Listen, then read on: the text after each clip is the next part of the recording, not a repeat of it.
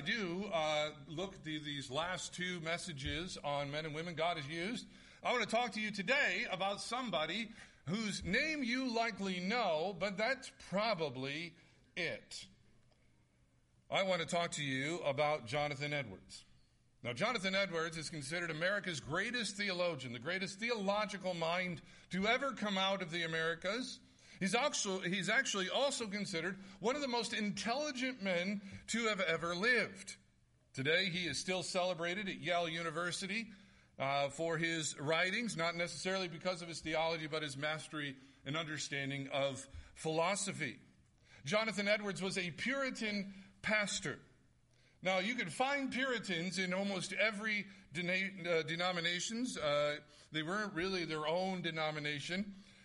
Really, a Puritan was simply somebody who looked at the church and said, there's too much of, enter whatever you want to put there. It could be everything from saying, you know what, there are too many ideas from outside the church making their way in. You could be something as simple as golden offering plates or candles, and they would say, we don't need those in church. That's really all a Puritan is. Now, they did get the reputation of being more or less a stick in the mud. People who were not fun to be around, kind of pastors who were always speaking on doom and gloom and judgment. But it actually couldn't be further from the truth. Puritans were known to write about and preach about their love for life. They loved the arts, they loved reading, they loved pleasures like eating, and they also loved the topic of love. Jonathan Edwards especially loved to talk about love. Now, our text this morning, you see here in verse 5, is a rather simple idea. The goal or the end of the commandment, or the idea there, the goal of our ministry is so that people will love. To grow a people who love others. That's the idea here. So he's saying Sunday school, Sunday morning, Sunday night, Wednesday night is about, the goal is to create or grow a people who love. Now, 1 Timothy is really all about the reality that there are counterfeit forms of Christianity. And there were those out there trying to peddle these counterfeit forms of Christianity. And what the Gospels do, or what Jesus does, and what Paul is doing here is saying, the way you tell the difference between the real thing and the counterfeit is by the way the people love. So are we a people who love? Jonathan Edwards called love the chief affection of the Christian. The Bible would agree. 1 Corinthians 13 tells us that it is the chief affection. And so the question we want to answer here is, how do we have authentic Christianity, and how can we have it by the way that we love? How can we be Christians who love others? 3 points for you this morning. Number one, Christian love comes from a faith-transformed heart. Christian love comes from a faith-transformed heart. You see that first here, that this love, the aim, is to be a people who love with a pure heart. You want to consider here that the Bible does not have a lot of positive things to say about your heart. The Psalms and Proverbs tell us that it is in the heart where we plot to do the wicked things we do. We're told in the heart is a heart that is so wicked, the prophet said, we don't know the depths of the wicked possibilities that the heart can come up with. Romans tells us that it is out of the human heart that idols are created. The Bible tells us that it is in the heart where we ultimately reject God. It is in your heart where you find the excuse you need to sin. It is in your heart where you decide that something God has said is wrong is okay for you. And so the Bible makes it clear the only hope you have is by a transformed heart. And of course, the idea says this is possible. Your heart can be transformed. In fact, in the Old Testament, God says there's coming a day when I'm going to take your heart of stone and I'm going to give you a heart of flesh. Several times the psalmist will ask God, God, transform my heart. So the question that is out there for Timothy and for us as a church is, how does transformation happen? Well, in verse 4, the Bible talks about those who came along and said that heart transformation happens through myths and fables. Think about it as the idea of thinking that heart transformation comes via inspiration. These mythologies and fables were patched together in order to motivate people to behave. Think of the nights you would tell your child in bed the story of the boy who cried wolf. The idea there is you're trying to inspire your child to do what? Don't lie. Okay, eventually, if you do it enough, people are going to believe you. And so we inspire them not to lie. And so there's a group saying that's how the heart is transformed.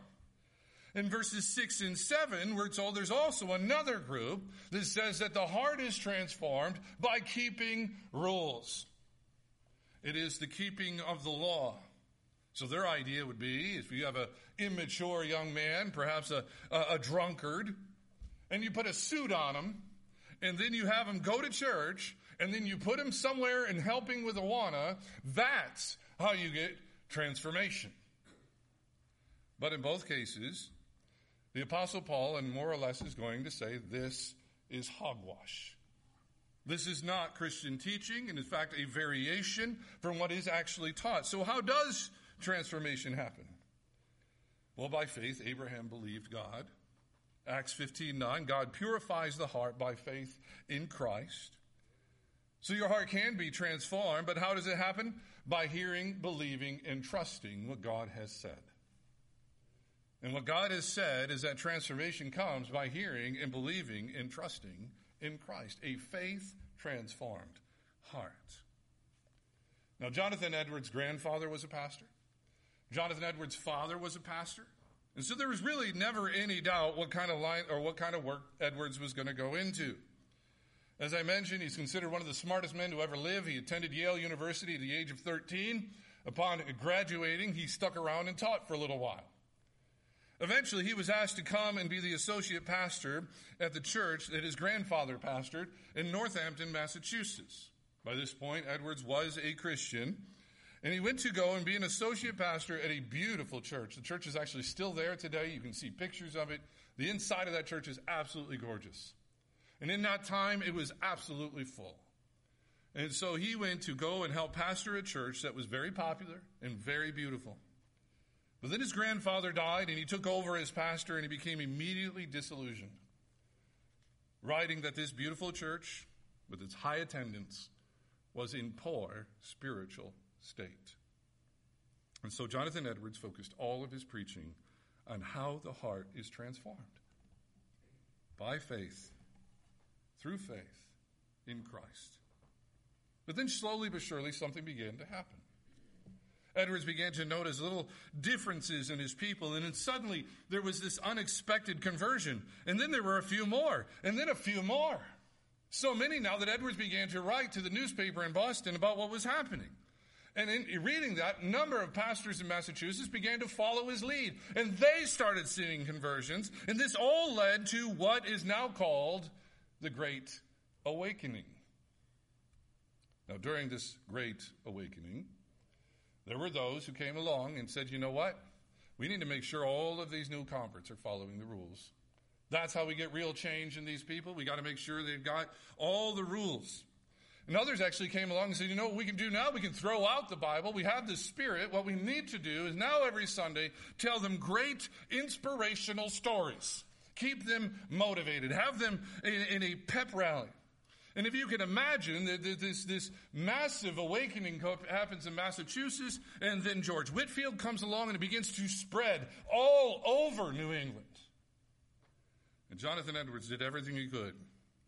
He wrote articles, he wrote pamphlets, trying to remind people that transformation of the heart only comes by faith in Christ. And that anything else was not transformation, just a cheap knockoff. Leads me to point number 2. Not only does Christian love require a faith-transformed heart, but number 2, Christian love requires a good conscience. Christian love requires a good conscience. So you see, that's the next thing. There is love of a good conscience. Now, we usually talk about having a clean conscience. A clean conscience is somebody who has a conscience that doesn't bother them. They don't feel guilt. They don't feel shame over decisions or actions they have taken. The idea of a good conscience is that you have the ability to make a decision, to take an action that won't result in guilt or shame. So that's what you need. You need a good conscience. But once again, the Bible doesn't have a lot to say or a lot of good things to say about your conscience. The Bible says actually your natural conscience will lead you straight into guilt and shame. For example, in the book of Proverbs, we have a young man who says, there might be a lion outside today, so I think I will not go to work. And what Proverbs is making is that his conscience is shaped and formed so that he would be lazy. In another place in Proverbs, we have a young man who finds out that a woman in his neighborhood, her husband is going to be gone for a while. And that tempts him into this adulterous affair. That's where his conscience led him. In other places, we're told that this conscience has the ability to declare that God does not exist. The conscience that leads or comes to decide to do all sorts of evil. Unfortunately, Jiminy Cricket was wrong. The conscience should not be your guide. Now, because the conscience is so defective, the Bible says it must be reshaped, reformed.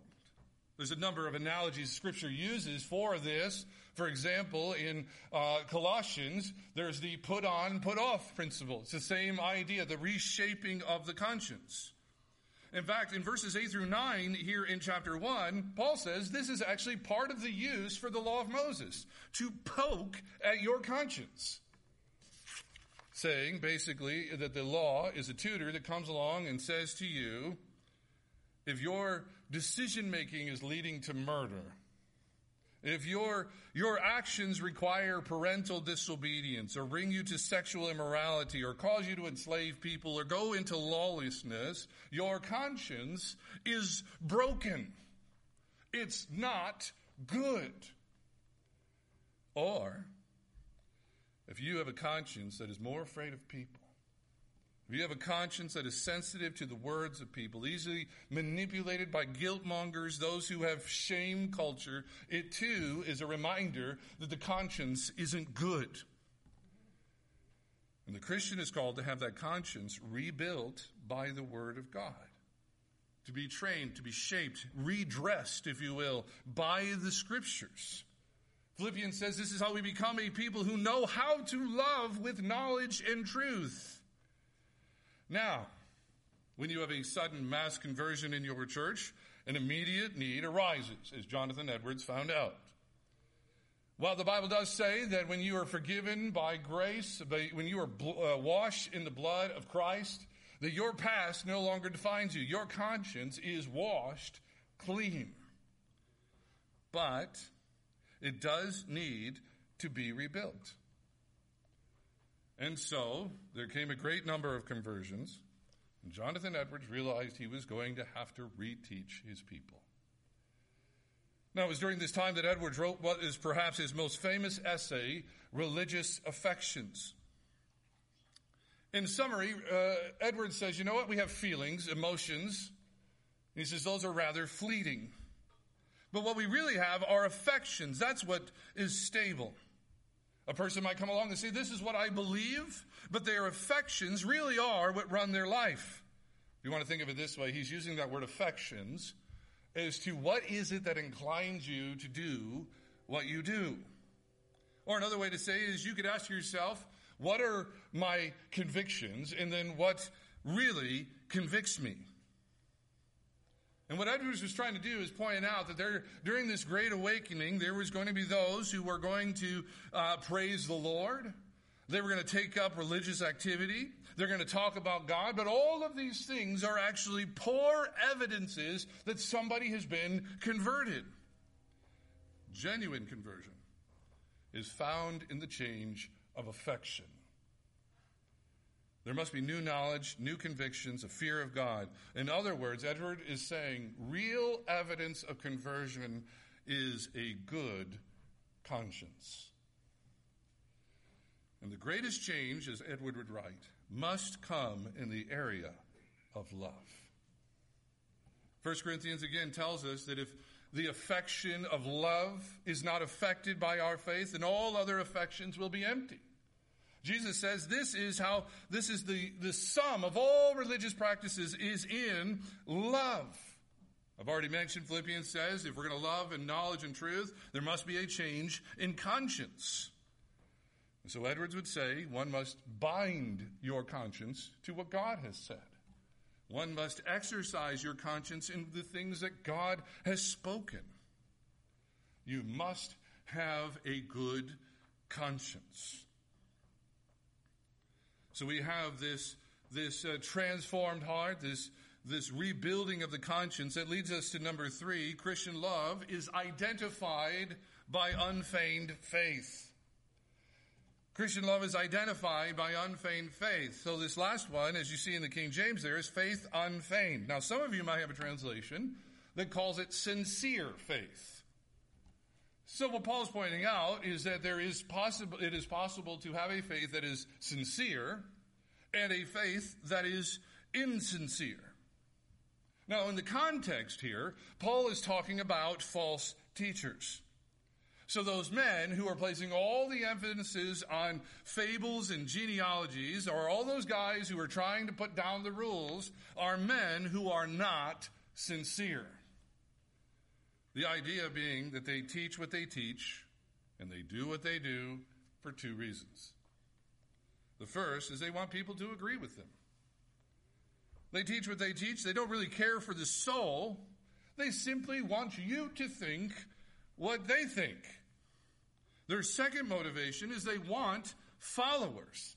They want the status. They want the money. They want the women that come with having followers. And I love in verse 6, the Bible says, all of these ministers have become nothing but empty noise making. We have our English, we have a Greek word where we get our English word, idiots. That's all these men are. And you can see perhaps why this would be in a letter to a young pastor in his church. The amount of temptation there would be to gain a following instead of making disciples. The motivation to minister in a way to get people to kind of take your side. In Philippians, this is described as politicking and is expressly forbidden in the church. Unfeigned or sincere faith, when you as a Christian do what you do and say what you say with the desire that the person you're ministering to loves God and loves their neighbor. The goal of every sermon, every Sunday school teacher, every Awana leader, every leadership decision should be out of a heart, a love to have that person love the Lord their God and love their neighbor. It's an example that is built by grace. You see, God saves the Christian only because he is kind. God does not save you because he needs something from you. He does not save you because of something in you. And so we minister not needing anything from somebody, and we minister not wanting anything from somebody. This is love from unfeigned faith. Now, you can imagine that being at the center of the Great Awakening brought Jonathan Edwards a great deal of attention and fame, and it did. But actually, this fame would prove the sincerity of Edwards' faith. That his motivations were not to gain followers, his motivation was not to be famous. As you would expect, because of the Great Awakening, his church grew. And it grew quite rapidly. And as I've already said, he realized he was going to have to reteach some of these people. And so Edwards began a series about how communion was something only Christians should do when they're right with God, the very thing that is taught in 1 Corinthians 11. Now, we're not really sure as to why, but the people of Northampton Church resented Edwards for teaching this. And after serving for their pastor for 22 years in 1750, they voted him out. Now, this led to what is known as the Stockbridge years. In 1751, Edwards moved to Stockbridge, Massachusetts, to a Native American outpost. There, he ministered to a church of less than 50 and to multiple tribes of the Mohicans and Mohawks. Now, the government's purpose of having this outpost was to try and convince all of these tribes to fight with them against the French. The man who ran the outpost actually complained about Edwards, thinking he was too smart, too old, too unable to be understood, could not learn the language, and was by far too unfriendly. But for Edwards, Stockbridge was an answer to prayer that he had prayed when he was a young man. See, Edwards had always had a passion to take the gospel to the front lines. One of his heroes was David Brainerd, a missionary to the Native Americans. It was never the goal of Edwards to be at the center of some great religious awakening. He was never looking to be invited to speak at all of these great colleges as he was never looking for famous friends. Edwards simply wanted to study, understand, and preach the gospel of grace, and he was willing to do it where he would never be known. You see, Edwards, right after he left Northampton, had been offered a quite prominent position in a church in Scotland. But Edwards chose to go to Stockbridge. And while he was never able to learn the language of the tribes, it drove him to work as hard as he could to reach them in every way he could. A ministry of sincere faith. In 1757, Edwards was asked to come and be president of Princeton. Quite an interesting turnabout, seeing he was a Yale man. Edwards didn't want to go simply because he loved the work he was doing, and he didn't think he should because of his poor health. But they badgered him enough that he accepted the call, arrived, and died a month later. Now today, there are countless classes and books on his life. Yale and Princeton offer classes about him devoted to his writing. You can even go to a number of universities and get a degree in Jonathan Edwards' philosophy. Some of the most well-known pastors today say they model their ministries after Edwards. But everyone agrees, whether it's a pastor or a scholar or an expert, the topic that Edwards always wanted to talk about was love. Christian love should be different than any other kind of love. It is this love that Jesus says will mark us as his followers. A love that can only come forth from a transformed heart by faith in Christ. A love from a pure heart, made pure by the blood of Christ. A love that requires a good conscience, a Christian to have their affections, their inclinations bound to what God has said. A love that is identified as a love that has no other motive than to minister to a person so they will love the Lord their God and their neighbor. It lacks political ideas or selfish ambition. A love modeled after the grace of God. This is the love that is to be the goal, the aim of every ministry here at First Baptist Church. Because when we love, the Bible says it clearly, when we are a people who love, it results in the uplifting and glory of Jesus Christ. Let's pray. Father, I thank you for the life of Jonathan Edwards. So much more we can say and so many more writings we could talk about. But Lord, the simple topic of love. Lord, may we never try to transform our lives through inspiration or through rules. May we seek the transformation that comes by faith. Lord, may we seek out a rebuilding of our conscience, tied, trained, built up by your word, so that our inclinations would guide us into truth and righteousness. And I pray, Father, that this would be a place, this church, these people, would be identified as people with sincere faith, a love that comes from sincere faith. We desire nothing more for them to love you, to love their neighbor, to know you through your Son, Jesus. And we pray this in Jesus' name. Amen.